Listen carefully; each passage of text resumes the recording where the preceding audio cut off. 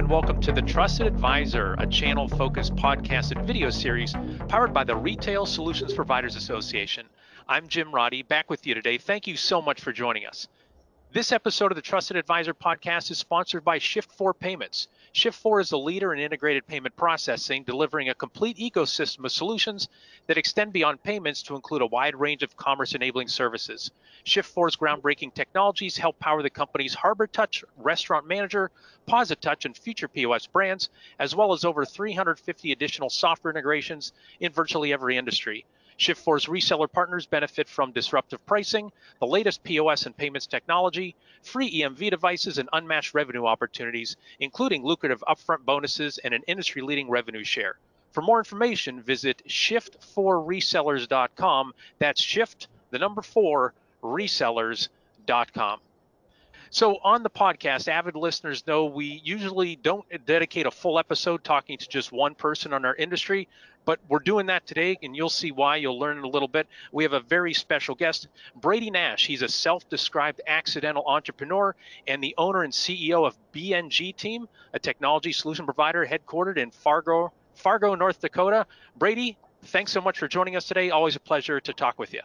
Yeah, you betcha. Don't you? Thanks for having me, Jim. It's always good, catching up with you.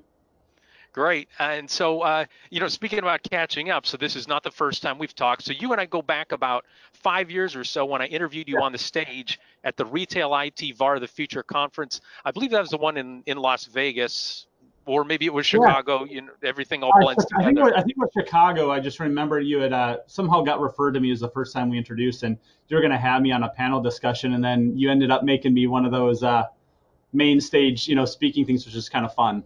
When I look back then and how the industry's changed, it really was, I think it was like Retail IT VAR of the Future, and it was people trying to transition to what we kind of started out in, which is really changing from project-based work to really a true recurring revenue model inside of the point of sale industry.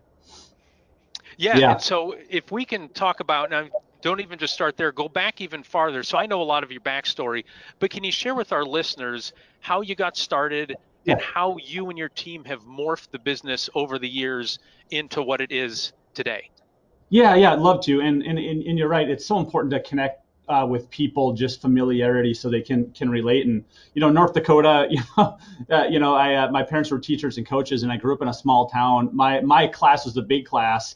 We had a really good athletic class. We had 28 kids in my class, right? So to give you an idea, I think there was like 86 kids in the high school, So I always joke when I said, I was a 5-sport athlete. Well, the reality is that they needed the bodies, So my parents were, good collegiate athletes. My mom got a couple teams in the Hall of Fame for volleyball. She was recruited from Canada. My dad played college basketball and baseball. And so, growing up, like, sports is a huge part of my life. I know, Jim, you can relate. You're a great basketball player and a competitor, and that's where a lot of my stuff comes from. I love to compete, win or lose.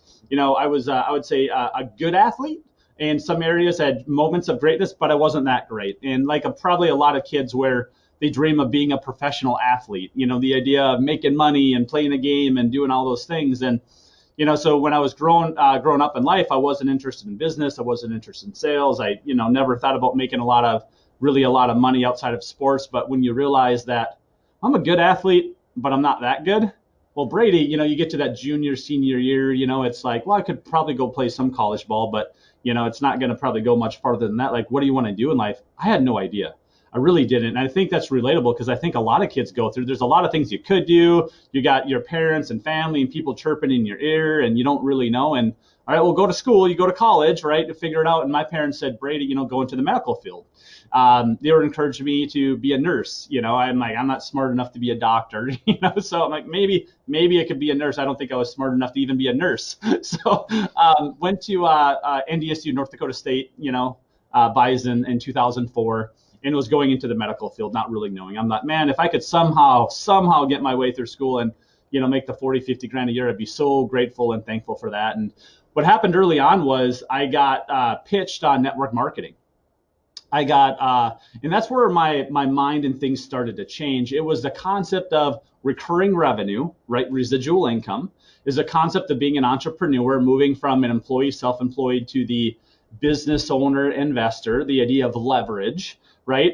It was based upon, the book of Robert Kiyosaki, The Cash Flow Quadrant, right? It's like you can get paid off your own efforts. Or, the example they gave was like, hey, imagine the Walmart here in Fargo. The Walton family's probably never been there, but it's operating 24/7. There's people in there, they're making money, whether they're eating, sleeping, on vacation, or, whatever. I'm like, oh, it makes sense. Or if I painted in high school when I was 13 to 18. It's like I could, work and make 10, 15 bucks an hour. But then I thought about what the owner was doing. Well, geez, he had have 5 people. He's, paying 10, 12 bucks an hour. He's charging $25 an hour. He gets 5 or 10 of us working. I'm like, holy cow, he's making, 150 bucks an hour. He's sitting on the couch if you wanted to. Now he would be out there with us working too or whatever. But the point was, I'm like, geez, that's really smart. So that's where my mind shift of really thinking about business in general and recurring revenue and leverage really came in. And I didn't know how I was going to do it. I just knew I wanted to be on that side. And then, of course, network marketing is, hey, you go sell these services. It was around technology. It was services that people pay for monthly, like Dish Network and cell phones and internet and vitamins. You guys have all been pitched on it, right? You understand the concept. You go and recruit people. You get paid off their services.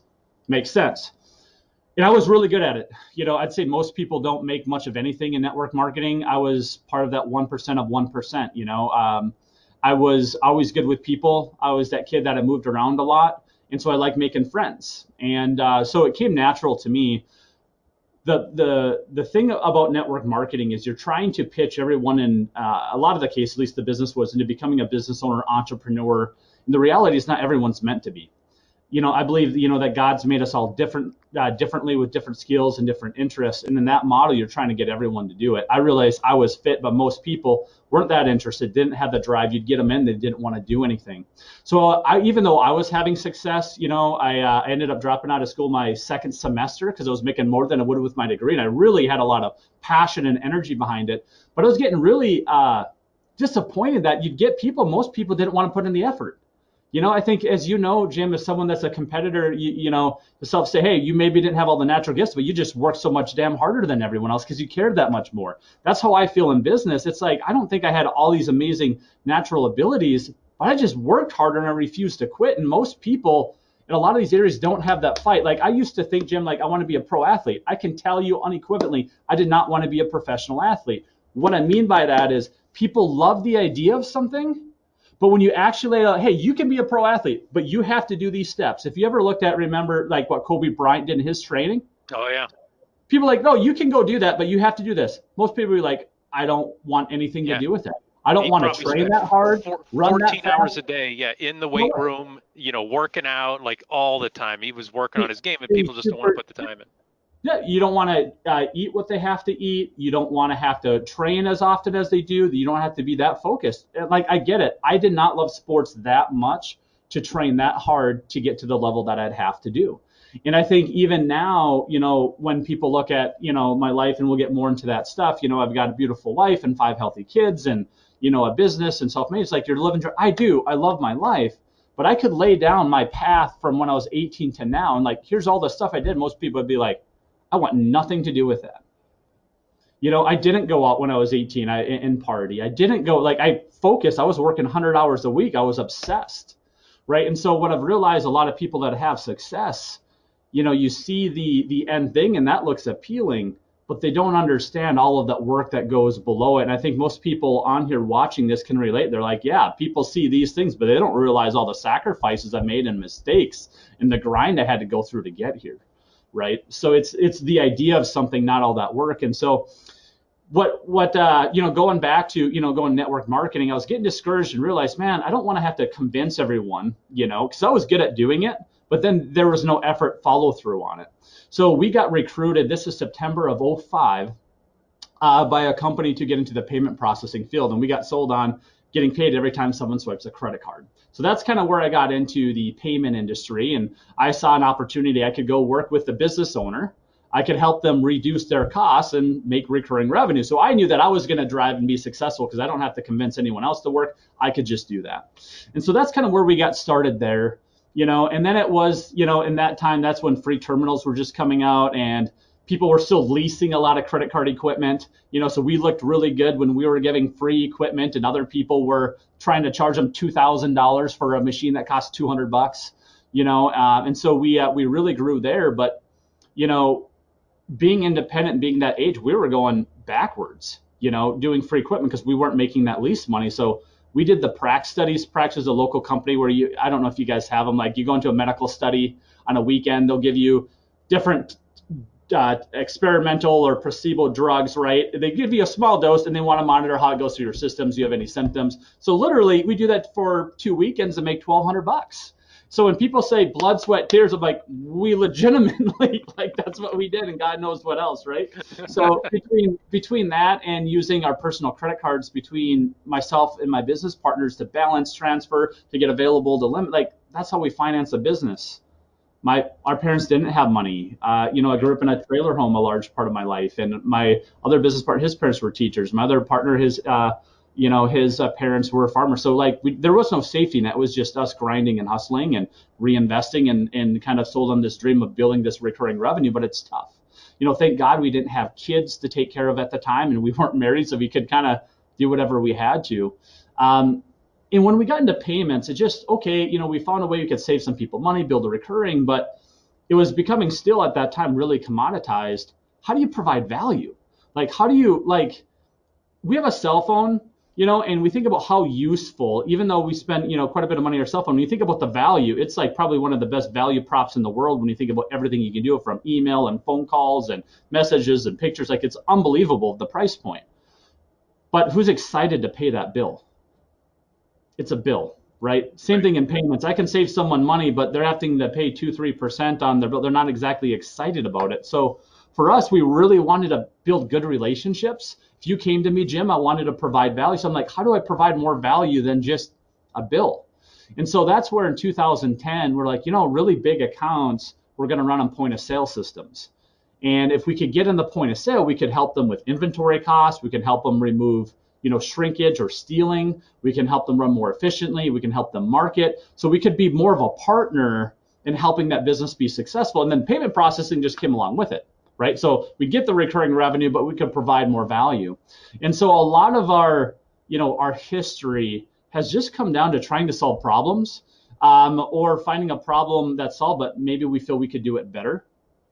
And so a lot of that thought is just trying to be open, wide-eyed, and ask honest questions and give honest answers. And so that was 2010. And, talk about, the accidental, entrepreneur of how things kind of happen. The interesting thing about point of sale, which is, a decent part of our business now, I don't know, it's maybe 10% of our overall portfolio now.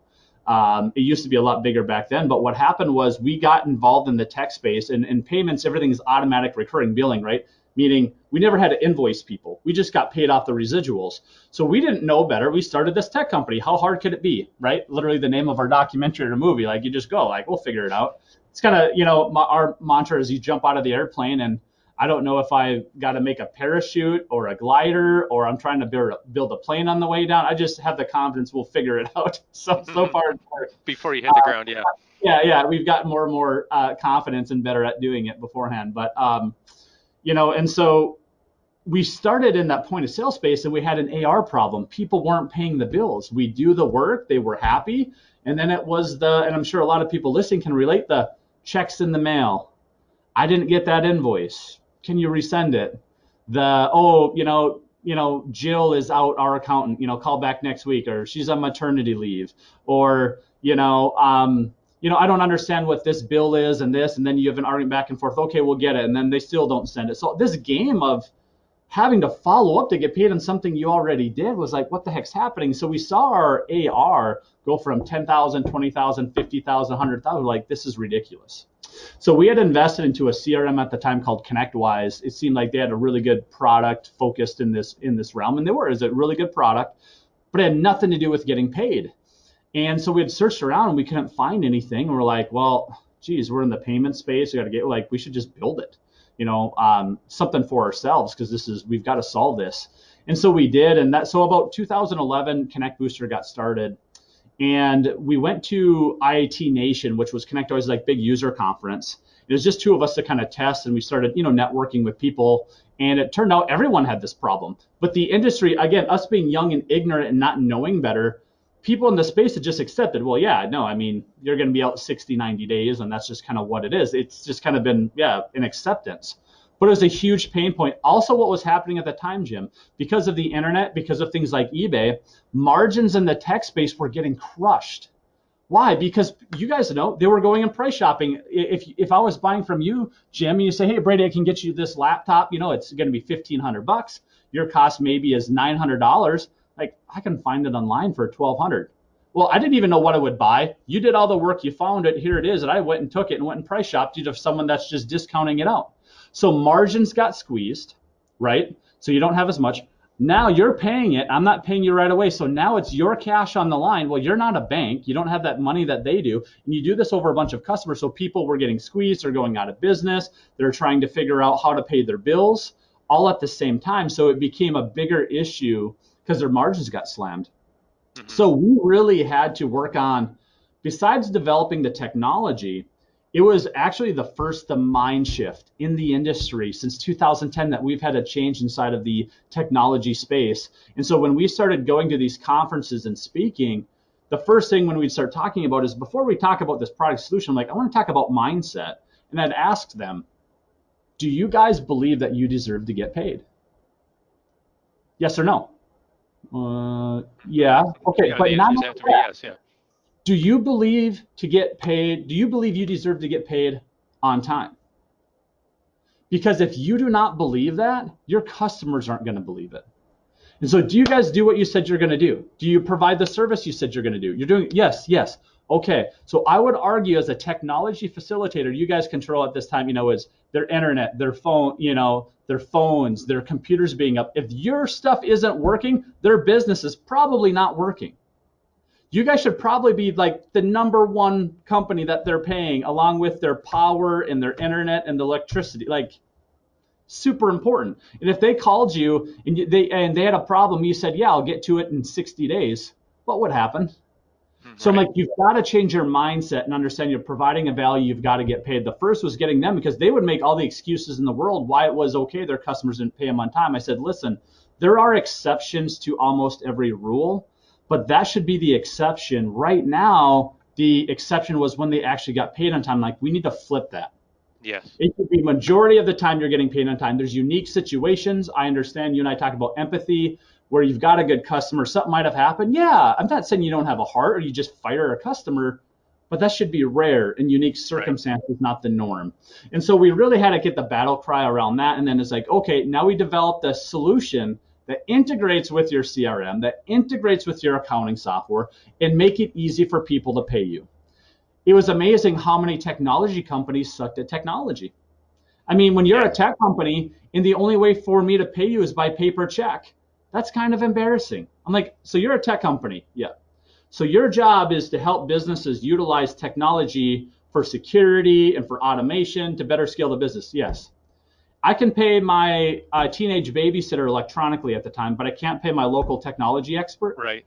They weren't taking their own medicine. Yeah, and we know that. It's like the painter's house that his house is never painted, or the cobbler and the kids that don't have shoes. It's literally that situation. Or there are tech guys that had credit card numbers on spreadsheets or pieces of paper. Yeah. Like, it would blow your mind how scary that is in these niches, right? And so they're like, oh yeah, that probably doesn't look. And I'm like, so don't you think you should use technology to get paid? They're like, yeah, good point. So we, through the years, we now work with a couple thousand customers, and we move more than $1 billion just inside of the technology space, Jim. But that was a mind shift, and we had to, we're the early adopters, channeling that movement, and for the last decade. And so, and then we just got into, adding more value from recurring, giving your customer, if they want to pay you online at 10 o'clock at night, they should be able to do that. They should be able to set up automatic payments. They should pay you by credit card or by check or by debit card. Oh, you want to be able to pass through a convenience fee or offer a cash or check discount, we allow them to do that. Just really trying to automate and streamline a full 360 of payments. Yeah. That's, again, was trying to solve the problem, not just the bill, but how can we make your life easier? Because, even when they were billing, imagine if we're charging $150 an hour and it went over, I did something, But now I spend another hour having to try to collect that bill. Did I make $150 an hour or did I make 75? Right. I just cut it in half. What about sometimes 2 hours following up on it? Well, now you're making $50. So they're like, holy cow. And so the biggest thing, and I've worked now with thousands of entrepreneurs in all different industries, and I tell people it's not because I'm so smart, I'm just exposed to it. When for 16 years, all you do is, like you learn a lot from talking to people, listening. Who are the ones that have really grown? What are the Right. ones that have failed? Like you just Well, see trends. and who are the ones who are happy? Like I can tell you, well, about the recurring revenue, business model. Those who are on that model, and they knew at the first of the month that their expenses were covered for the rest of the month. Talking to them, you could just feel that vibe coming from them that they felt way better about their business, and other folks are Confidence. more in a It, panic it, mode. it Yeah. allows you to make mistakes, and every month it's a reset. So it's like, oh Yeah. yeah, because like in business, the reality is we all make mistakes. We have ideas, we have beliefs or reasons, but you don't really know. You might feel pretty good, and I feel like through the years I've gotten better because of that experience where instead of being 30% right, now I'm 40, 50. Now I feel like I'm probably 80%. Most of the time my gut's telling me because of experience I'm going to be right. Other 20%, I guess I'll make an adjustment. Oh, made a mistake, learn that, don't do that again, and you move forward. So the more shots you take, the better Yeah. you're going to get. And I've And, always said yeah. we were far more ambitious than we were smart, just not Yeah. afraid to pull the trigger and actually learn. But to test and measure and learn from it. So what does BNG look like today? Like if you're, the old elevator pitch in the days where we used to ride elevators with people, when Yeah. somebody said, what's BNG do today? How do you describe yourself? How many employees do you have? Things like that. What's the quick version of BNG in 2020 heading into 2021? Yeah, so BNG team, we are really positioning BNG team as the holdings company, the umbrella. So it's not what we do, it's more about why and how we do it. So for me, I'm passionate about entrepreneurs and businesses. We are here to help entrepreneurs and businesses to help define what are their goals, where do they want to go, where are they at, and help them along in that journey. We said it's literally the tagline. It's going to be your business, your life, be the hero. We're here to just help guide you in that journey. And coming from a company that's bootstrapped from 3 kids, college dropouts, to not having financial backing, we can relate to the majority of the people we're talking to that are in that boat. But we've grown now from 3 people over 16 years without ever getting venture capital. We've made the Inc. 5000 list 6 years in a row. We're the only company in the state of North Dakota to win Best Places to Work by Inc. magazine. Now we've done it the last 2 years. I'd like to see more companies in North Dakota make that list, right? And I'm not saying that to brag. I'm saying it's because we've gone through it. We've figured out. I know how to grow organically. There's a lot of mistakes that we've made that we want to share in that journey, and so we have all these elements around. What I've realized that why I love the accidental entrepreneurs. I believe most people in my experience are that way, and I don't mean it as a slight. What I mean is a lot of whatever the trade is. People wanted to be a dentist. People wanted to be an electrician. People wanted to be a carpenter, a painter, or even a tech guy, right? It's like the story is the kid that grew up was good with technology, and they were the computer nerd, right? That learned how to operate the computer and set up the printer and the Wi-Fi. And all of a sudden, they were getting asked to set up their neighbors and their grandparents and their teacher. And all of a sudden, they started getting money for it. And they're like, oh, this is kind of cool. Like, I like doing this, and people are paying me. And all of a sudden it rolls into a business. All of a sudden, geez, I should have a company name. Geez, I need to somehow get paid. I need one of those credit card swipey thingies. QuickBooks, I got to track this stuff. There's taxes. Suppose I should have a website. Maybe I'll figure out how to do this website. Geez, I could use some more help. I should hire someone. There's all this stuff that people, when they get in, end up having to do as a necessary evil, but it's not why they got into business. And as you see them get to a point, probably 80-90% of their time ends up being in all these ancillary products, but not their core passion of why they got into it, right? But they have to do it. So our thing is, what if we can help get that entrepreneur back to where their strength is, back to where their passion is, and help streamline and automate all these other things from web development to marketing to accounting to getting paid to insurance. Can they have a trusted partner that takes that stuff that's important and necessary, but not where they make their money? They make their money serving their customers and their unique skill set and their unique value proposition, not trying to figure out ClickFunnels, not trying to figure out how to drive the email marketing and doing that. That's important, but it takes a lot of people. So at B&G, we've really built, at the holdings level, it's hey, we want to help entrepreneurs get to wherever they want to go. You want to be a $1 billion company, $1 million company, or you just want this, a hobby business, like this is what I want it to be. I really believe that that's okay. I have a huge problem with people that think that you have to have this $1 million or $1 billion idea. I think it's wrong. I think that business should be whatever that business owner wants it to be. Define it, because you got to know what you're going to put into it, right? So if you're going to have a bigger dream, a bigger goal, that's fine. But that just means the effort and the challenges are going to be a bigger task. So are you willing to do that? Yes or no? No, it's not a right or wrong answer, but be honest with yourself and make sure you're not set up for failure. It's like, Jim, it's like, hey, you want to play high school basketball in small school? All right, well, to be honest, you're probably already there because you've got enough ability and we need the bodies. Bigger school, you're going to have to train more, like, to do that. Okay, you want to play college. What level of college? D3, D2, D1, like what level? Now you're talking pro. Okay, you're talking overseas or you're talking NBA? Because there's different levels, man. Your commitment and skill level is different. It's the same thing in business. And it's not that it's wrong. There's nothing wrong with a D3 college. That's awesome. Yeah. But don't think that you want to play in the NBA and you want to practice a couple times a week. Right. The same thing in business. Don't think you want a $10 million company when you kind of want to do it after work. Or you want to, I'll put a couple out, like it's not matching. It's like saying I want to be jacked, but I don't want to have to change my eating habits, and I like pizza and donuts, and I really don't like cardio that much. I don't mind lifting some weights, but cardio, well, that something's got to give. I mean, there's a science. Abs, but the only six pack you're handling is on the weekend. You're not doing any sit-ups. Exactly. So for me, one of the biggest advice is that when I go and I speak to high schools and colleges and entrepreneurs, if advice I'd give to anyone is learn to ask yourself honest questions and give yourself honest answers. Most people need to learn to do that. And my whole thing is I'm not here to tell anyone what they should be or where they should go. I believe you got to learn to ask yourself that. So for example, a simple thing would be, Jim, I'll ask you, where do you want to be in 10 years? The path that you're doing, everything you're doing today, yes, anything can happen. Medical things, accidents, priorities can change, but outside of those things, and you'll make an adjustment if that happens, you're on a track. You can see a trajectory. The track that you're on, where are you going to be in 10 years? My question is, are you happy with that? Yes or no?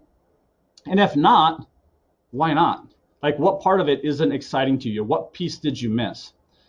And once you identify that, okay, so what adjustment would you need to make to change whatever that outcome is? That could be income. It could be a relationship with your family. It could be your health, whatever it is. So for me, I've had strong goals and reasons and a strong why I don't just sell the business. Why, we're at the point, if I sold the business, I could pay myself 10 times what I do today at a very low interest rate with really no risk. Well, people are like, Brady, why the heck wouldn't you do that? Because I love what I'm doing. I love engaging. I love talking to people. Like, I love to inspire people. I want to help people. And it's my why. Like, I can't check out. It wasn't just for the money. I truly love the journey. I love seeing people succeed. And I felt that I've been blessed in again, that accidental entrepreneur, my life could be very different.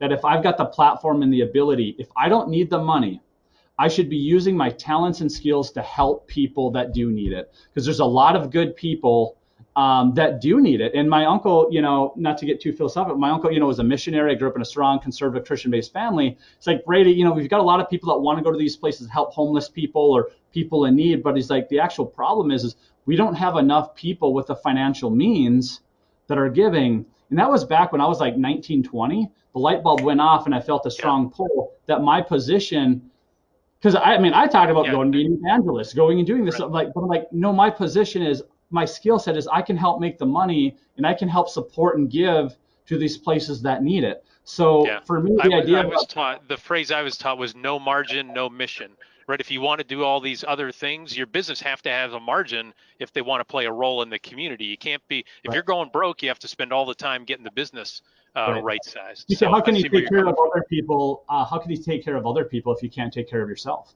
That's right. And so for me, it was that idea. I think when you're a kid, if I won the lottery, I'd hang out and just have fun and work out and play games. Like, that was gone so long ago. It was, as long as I'm mentally, physically able, I will always be pushing and driving. One, I enjoy the competition, win or lose, just like you and I were going to play poker or pinochle or, ping pong, whatever it is, win or lose. If I lose, let's keep playing. I want to get better, right? And so business for me is turned into a game. It's challenges. I love it 98% of the time. There's 2%. I'm like, what am I doing? Why am I taking this on? But then that why always pulls me back. Yeah. Just like, Brady, your life isn't that bad. First world problems, suck it up. Yeah, there's tough decisions I have to make.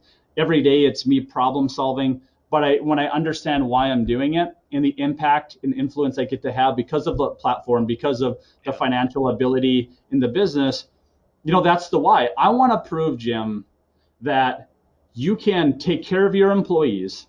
And what I mean by that is you can pay them well.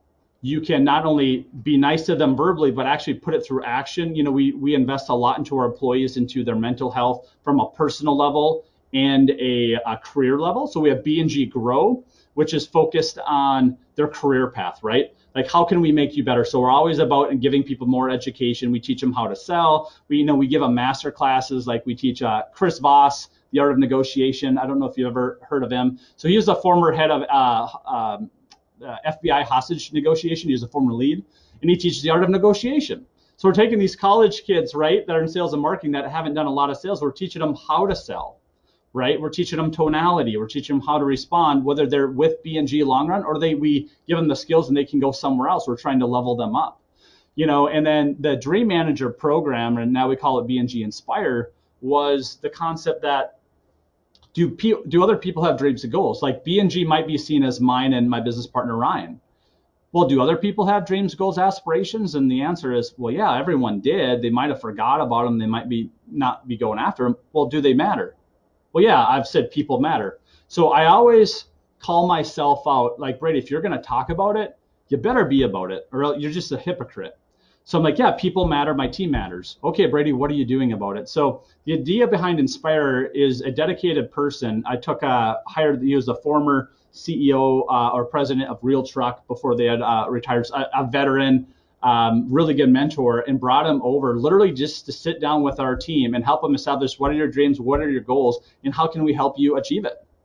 And really providing that goal, even at the cost of us losing a good employee, because maybe they want to start their own business. We had some people that wanted to have a child, wanted to learn a different language. Some was I wanted to go on a trip. Some was to buy a home. Some was I wanted to advance my career. Whatever it was, how can we help coach them and provide that as a resource? And since then, it's evolved. I've got another person in there that's been perfect on it for Inspire Nicole Churchin, and she's crushing it. So we invest into our people. We don't just talk about it.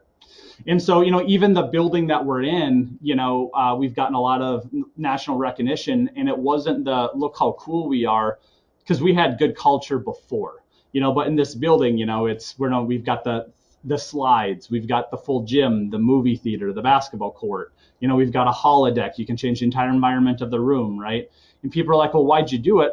Well, it goes back to the story when we were college dropouts and everyone thought we were throwing our life away. And literally, the girlfriend I thought I was going to marry, broke up with me because I was never going to be able to financially support her and all of these things, right? So it had this huge chip on our shoulder. And this is 04 or 05. So this is when Google was doing all their stuff and had slides in their building. So it was like one day when we make it, we're going to have slides. So it's funny.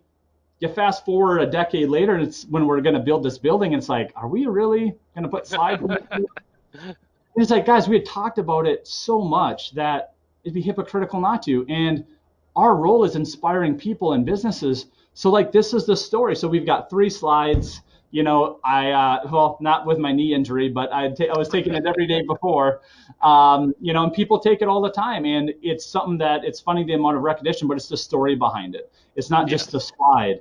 It's the dream that we took the chances, we took the risks, we stuck to it, we stuck together, and we made it happen. And I hope that it inspires others. And I want to show that you can take care of your team. You can take care of your customers. You can provide way more value than what you charge them. You can have fun, but also you can be profitable, because I want a story that is compelling for other people when they watch us, when they look at our history, to be like, huh.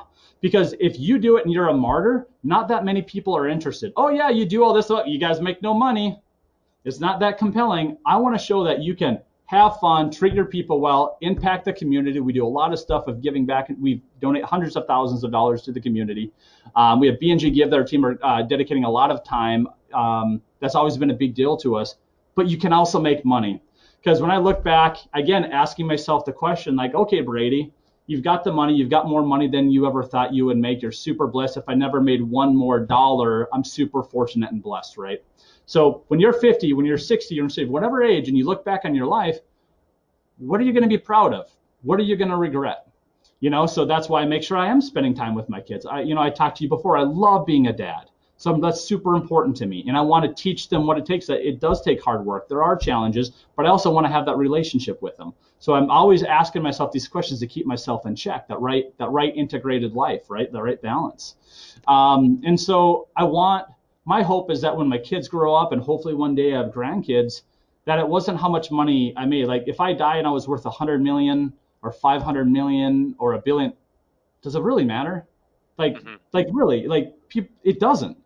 I think it does matter how we did it, the people we impacted along the way, the people we inspired, the people we helped.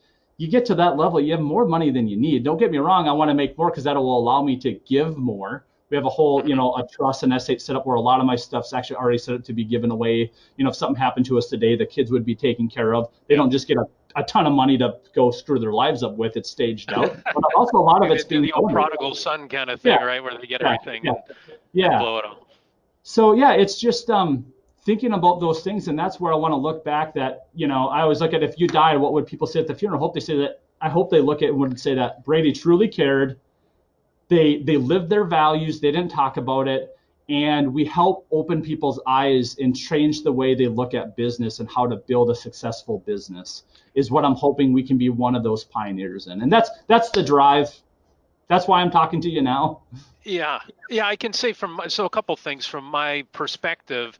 B&G is very much a beacon in the technology solution provider community in terms of like what you're talking about, the why, the drive, anything that I see from a B&G standpoint, whether it's on social media or checking out your website or talking to anybody, from your organization, that definitely comes through. And I'll say, if folks want more from Brady, Brady does have an online series called The Accidental Entrepreneur on YouTube. So you can go onto YouTube. Don't do it right now, but at some point, go onto YouTube and type in Accidental Entrepreneur. If you don't know how to spell entrepreneur, just type Brady Nash Accidental. It comes up as well. So you can get more from Brady in that regard. But I want to ask you, I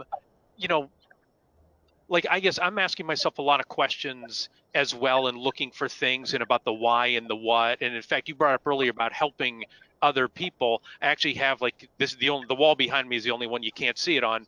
I'm in Pennsylvania. Our Lieutenant Governor, John Fetterman, had a quote that I just read, and I posted it up on the 3 other walls. And he says, "If you're good, help someone else get to good."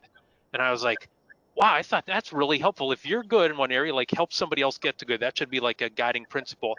How do you, with everything you have going on, how do you steer what you're doing? Like somebody might have, maybe mistaken your history that you were talking about of just jumping on one opportunity. There's some element of that, but there's also the planning. I guess, the folks listening to this are super, super busy and they might think, I can never do all that stuff. Well, how do you keep your bearings? How do you shape the path for yourself and for your organization going forward in this day and age with everything that's going on in general and everything that you have going on? Yeah, perfect. So first of all, thanks for the Accidental Entrepreneur vlog, plug. And that, was the idea behind that was to try to help people thought process around some hot topics I know people struggle with, and I did, and just try to give some thought leadership and clarity for people. I've always said if one person watches it and they get value to help, it's worth it. Whether I'm planting the seed or I'm watering a seed that was already there, people inspired me and helped me along the way, going to conferences and shows. So that was the idea behind there, and I just try to make it a priority, not to just kick out content for the sake of content. I want valuable content that can actually help people or provide some thought leadership. What was the next question? So there's that you wanted to talk about. How do you, the bearings in terms of shaping your path with everything that's going on? It's not just like, hey, let's go do this. Talk about the planning and the philosophy behind it. So it goes a little bit back into being able to ask yourself good questions. But the thing that we follow, have you ever read the book Traction? Oh yeah, it's on the shelf behind me. Yeah, absolutely. For me, Gino Wickman? Yep, Gino Wickman. So Yeah. they talk about EOS, which is the Entrepreneur Operating System. And for me, it's the most significant book I've ever read, because it actually gives the playbook in the process to follow it. So if you follow that, the biggest recommendation for an entrepreneur, visionary, growing business is to read that book and to follow it. Because when you're smaller, and I think one of the things you want to talk about from, people and process, when you are starting out, it is a little bit of the entrepreneur of you're trying to figure things out, you're creating. I would argue you don't get to have processes in that stage. You are trying to figure out what you should actually document, because right now you don't know what's going to work or not. So there's an element of that's where most people don't do well. It's that chaos of trying and experimenting and failing and adjustment that most people, I would say typically like straight A students struggle because they want to know the answers in the boxes, where they say most entrepreneurs and creators, we're more like the B because I see shades of gray. I struggled in tests because how I interpret a question, I'm like, well, it depends on the context. They want an answer. My brain goes to, well, that's not necessarily true. Or sometimes, potentially, that might be a little bit better, but I could do it this way. So I really struggled. It helps me in the real world, but wasn't so great when it came to time tests. And so because I always see the gray area of how you could do something differently. And so, EOS is a way to manage that chaos. It's helping you identify problems. It's helping you identify opportunities. It's helping you then prioritize what's the most important stuff, and then how to make sure there's accountability. And that's why I love the name Traction, is it helps you get traction because there's all this stuff. And one of the things they talk about is stop being busy all day accomplishing nothing. Jim, you and I could wake up, if we cleared our schedule, we could be busy reading, sending emails, taking random phone calls, catching up with people. We could be busy the whole day, but what did we accomplish? So the idea behind Traction, they talk about it rocks, it's really your big goals, is the analogy is if you had, they say rocks, if you had some pebbles, if you had some sand and water, and you had to put it in a cylinder. If you put in the sand and the pebbles and the water and try to put it, it's actually going to overflow. It's not going to fit. But if you put the rocks in first, the sand and the pebbles will actually fill in around it. So the point is, when you identify the most important things that you have to get done to help you get to wherever you said you wanted to go, whatever that goal was, you're going to get the important rocks or goals done first. All the other stuff will fill in. So all the conversations, the emails, those things will fill in. You'll get that done. But if you don't prioritize, you're not going to be getting done the most important things that are going to help you accomplish whatever that goal is. So the other thing in Traction is when you're an entrepreneur, and we have a lot of our stuff in our mind, that's fine. But when you get a team, and this is something I was very guilty of, I obsess. I think about it all night. I think about it all day. So when I come in and I'm talking to you, Jim, and you're trying to catch up, I could be frustrated. Like, come on, Jim, get with it. You're like, this is the first time you've even mentioned this. What are you talking about? And so I had to realize I need to slow down. I know I had talked about it. My team might not have heard it, or, a fraction of what I have. And so when you want to get momentum, it's about how do you get your team all on the same page? How do you get multiple people rowing in the same direction? How do you make sure you're not being meeting to death so your meetings can be effective inside of an hour, hour and a half, and it's super productive versus a bunch of random conversations that take several hours? So I really recommend following Traction. It's a way to identify issues, to have accountability, even for the owner, because oftentimes we'll drop the ball. People are waiting on us, but they might be scared to say anything. Well, why? Because we're the owner. So it's good for you as the entrepreneur. It's good when you have business partners, because it's not my idea or your idea. It's we're agreeing on the importance. And if we don't, now we can discuss it to get on the same page. So we're attacking the problem together. Yeah. There's a true north. And once you know your true north, now we're just discussing about the different ways we could get there. Okay. And Traction's going to help you do that. So I highly recommend, looking into EOS. I believe in it so much. I literally worked out a deal to bring in a professional EOS implementer in my office just to help facilitate, again, talk about problem solving for businesses that are our customers. I can help get them access to Patrick, which is a professional EOS certified trainer implementer to help people get on it and help them manage those meetings to get them to getting traction. Because again, I just want to help them because I know how important it is. So if I can just add to the traction conversation. So I just published, I've been reading books for many, many years. I keep track of the recommended reading that I have. That list is now 168 books long. And of the 168, the number one book, and there is no close second, that solution provider owners tell me has been most impactful in the organization is Traction. I'm not just saying that to be kind and agree with you. You're on a long list of folks who have said, man, that thing revolutionized my business. But it's not something you just read it one time, put it down and go, okay. Like, it is a methodology you need to follow. What besides Traction? Oh, go ahead. No, I was just going to say that there's a lot of great books and there's good nuggets and inspiration and good things you can grab. But this is a book, to your point. It's not just oh yeah, that's great stuff. It's here's the plan, here's the follow, and that's why then you actually start implementing and rolling out and going back to it. So again, get off that train, but it's amazing. So if they haven't read it or you're not implementing, I highly recommend doing it. Because again, it's not saying what your goal needs to be. It's helping you say what is your goal, where do you want to go, and then helping you have a plan around actually accomplishing, that mission. Yeah, it's not swapping out a keyboard; it's changing your operating system. So we have a few minutes of what else, Brady? What else would you say helps you, guide your organization forward? Because obviously you've experienced consistent growth. You have recurring revenue. I don't know if you want to share what % of your revenue now is recurring, but I do remember when you and I talked, like, to bring this conversation full circle 5 years ago on that stage. It's stuck in my head. I've repeated it over and over. And you said, if it's not recurring and if it's not scalable, we don't do it. Like, that's a guiding philosophy. And that might seem good and we might get good margins, but if not scaling, it's not recurring, not scalable, not recurring, we don't do it. I guess, what are some other actions that you're taking that have helped you, help BNG, couldn't help other entrepreneurs and business owners? Yeah, I think, Simon Sinek, what he's got his stuff around why, that's so important. I think business is so challenging in the bigger vision. If you don't have a strong reason, like, you're not going to have something that pulls you through. You've got to have it could be your family, it could be who you want to help and support. So it's something that's like, I'm not quitting. Like, it's not an option.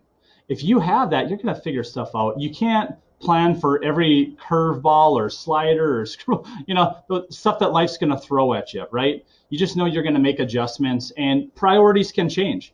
Medical stuff can change. Marriage, you meet someone, a kid event, happens. So being able to always step back and reflect on what is important to you. And then once you define this is important to you, make sure that your actions are following what you're saying is important to you. Don't set yourself up for disappointment. So many people say something and then their action doesn't merit, so there's no way you're going to hit. So you're going to be disappointed. So either change your expectation or change your input. Do one of them. I'm not saying you have to be motivated and make a ton I'm not saying that at all, but just don't have this hope or expectation that you're going to get there without following it. Like, be honest with yourself. That's all. And if you have a big aspiration goal, surround yourself with people. I'd say, copy people. I'm a big fan of who do you take advice from? For example, this is what I've done. Here's my history. I can give you advice based upon what I've done, and I have proof that I probably have some credibility in what I'm saying. I'm not a doctor. I think we look at professional athletes. I can appreciate their platform, and I'm a big, pro athlete fan, but I don't know necessarily you should be taking their political advice, no matter whether they agree with you or not. Why? I'm just saying, like, how much experience do they have? You shouldn't listen to a doctor maybe and they want to give the coach, advice on coaching basketball, and they've never coached a team before. So I think we give a lot of people that are an expert in one area expertise across all brands, and I think that's a problem. That doesn't mean they can't have an opinion. I'm not saying their opinions don't matter, they shouldn't be able to express it. I'm just saying, if you want to be somewhere, like, you want to be a billionaire, I'm not a billionaire. You should probably go talk to someone that's done that. Maybe one day I will be, maybe I won't. I don't know. That's not really my drive. But go talk to people. Be careful who you take advice from. My dad was a good coach. He's a good high school coach. Be a good person to talk to if I want to coach high school. If I want to go collegiate, should probably go talk to and find a good collegiate coach. I'm just saying, watch who you take information from and make sure there's someone that's in a position that should be giving you advice. I've always said, my parents love me. They're going to give me the best advice that they can. My dad's never been a business owner. Not saying the advice he gave me would be wrong. He might actually give me good advice, but I could probably find someone that has done it, has been through it, has that real tangible experience that can give me really solid advice because they've gone through it. So just be mindful when you're taking advice on anything, who you're getting advice from would be one of my biggest recommendations. And can I ask, if you don't mind, like one of my closing questions, so like, how do you get advice? How do you get, to steer your business? You have your business partner, you can bounce ideas off of. What do you do in order to make sure you keep up to date? Is it a combination of talking with your people, talking with your customers, reading books, seminars, coach? Like, what is it? Can you share that formula with us?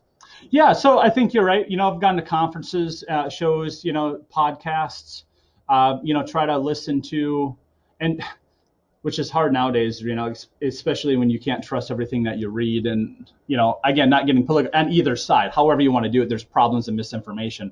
So I really try to step back and think critically about what they're being told and their angles, or, the money trail behind whatever someone's promoting, to make sure I understand it. But, I look for people that have had the success in different areas, people I trust, people that I can see from the outside, people that don't have a financial gain trying to influence me one way. Right? If there's an influence, you got to take some bias into that, right? I just try to ask good questions. I try to look at someone's history, their integrity, their background, and financial motives. And then you just try to get a clearer picture. I try to, I'm more central. I maybe lean right politically, but I've got a lot of my best friends and family members that are left. I've got people that are far. I try to be very central, and I think most people are. But in today's world, the extremists get blown up, and I believe it's causing division in the country. I try to be more empathetic towards people, understanding that most people are not inherently wrong or evil. Most people have a perspective and experience to why they think or view something in a certain way. So I try you're looking for the folks with experience. Yeah, even like parenting, most people love their kids. They're not trying to mess their kids up. Doesn't mean they're not doing things that you and I would look at and be like, what are you doing? Parent your children. That they maybe didn't have that growing up. Right. They don't know any different. They didn't have the tolerance or the skill. So I try to always empathize and then try to not judge, but try to help. Yeah. And I think if you come from that spot, that's huge.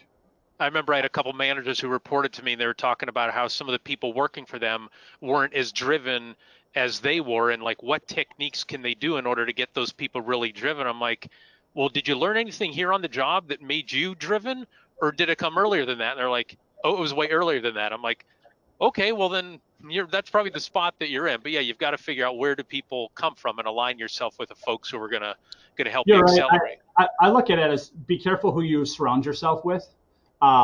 I say, I call it stacking the deck in my favor. I feel like I'm cheating at life. One of the things about being an entrepreneur is I get to choose who I put around in my circle, my group. They say, what's the saying? You're a combination of the top 4 or 5 people you hang out with, them for mannerisms, your language, your views. So I'm like, make sure that's a good 5 people. I'm not saying you cut people out of your life, and maybe sometimes if they're really toxic, you need to, they say, love your family, choose your peers. But like, stack the deck. I want people that have a good attitude, that are inspiring, that are smart, that if I have a bad day, they're going to pick me up. So stack the deck in your favor. And for the whole company, we're about 150 employees. I bet on people. In our world, you can learn skills. You can learn all the technology. In fact, it's changing. So I'm looking at the fundamental core values of someone. Do they have ambition? Do they have integrity? If I can't trust you, I don't care how smart or talented you are, you can't be here. Trust is like, it's a non-negotiable, right? It's not a sometime thing. It's an all the time thing. I want people that are happy and grateful. What I mean by that is, it's not that you can't have a bad day or it's all sunshine and rainbows. It's generally they're a positive person. They're not looking to be angry, looking to be negative. It's you bring in donuts and you didn't get the one I want. Just someone that's always got a negative, like they can't be here because they just suck the life out of a building. I've learned, this is just an analogy to make the point, but there's maybe 80% of people that are followers. There's 10 and 10% that set trends. 10% of people can suck life out of a room and set a negative tone. There's another 10% of people that come and create energy and positivity and inspire and engagement. 80% of the people, in my opinion, adapt to their environment. of those leaders. So I try to find when I can the people that bring in the light, bring in the energy, bring in the ambition and the drive and the let's go. And I try to make sure I don't get that -10. If I do that, the other 80% tend to mimic and follow their environment and that energy. So that's one of my biggest fears as we grow, especially if we acquire other businesses, that I didn't get to handpick those people. And that'll be some of the challenges as we grow, is that culture, my biggest fear. Not enough where I don't want to grow, but it'll be one of the biggest challenges is keeping a culture as we grow, and you got to make those adjustments. So yeah, make sure you have energy elevators and not soul suckers, because they're going to pull you. They're going to pull you one way or the other. Yeah, I try to start over. Who do you want to work with? Like Jim, it's like, I know if you're just one of those people that I'm like, man, if we had to go and start up, I knew we'd figure it out. There's challenges, adversity. It's man, you do this, I'll do this, I'll help you here. Like, it's just a collaborative, do whatever it takes. Yes. That's what I'm looking for in people. Got it. That's not my job. That's not my role. Like, those type of people are like, fine, go do your own thing. Best of luck. Yeah, they can go work for somebody else, right? You can still be friends with them or be cordial with them, but they can go work for somebody else. So my last question for you, we always ask our guests if they can recommend a book to read, an online resource to follow, a podcast to listen to.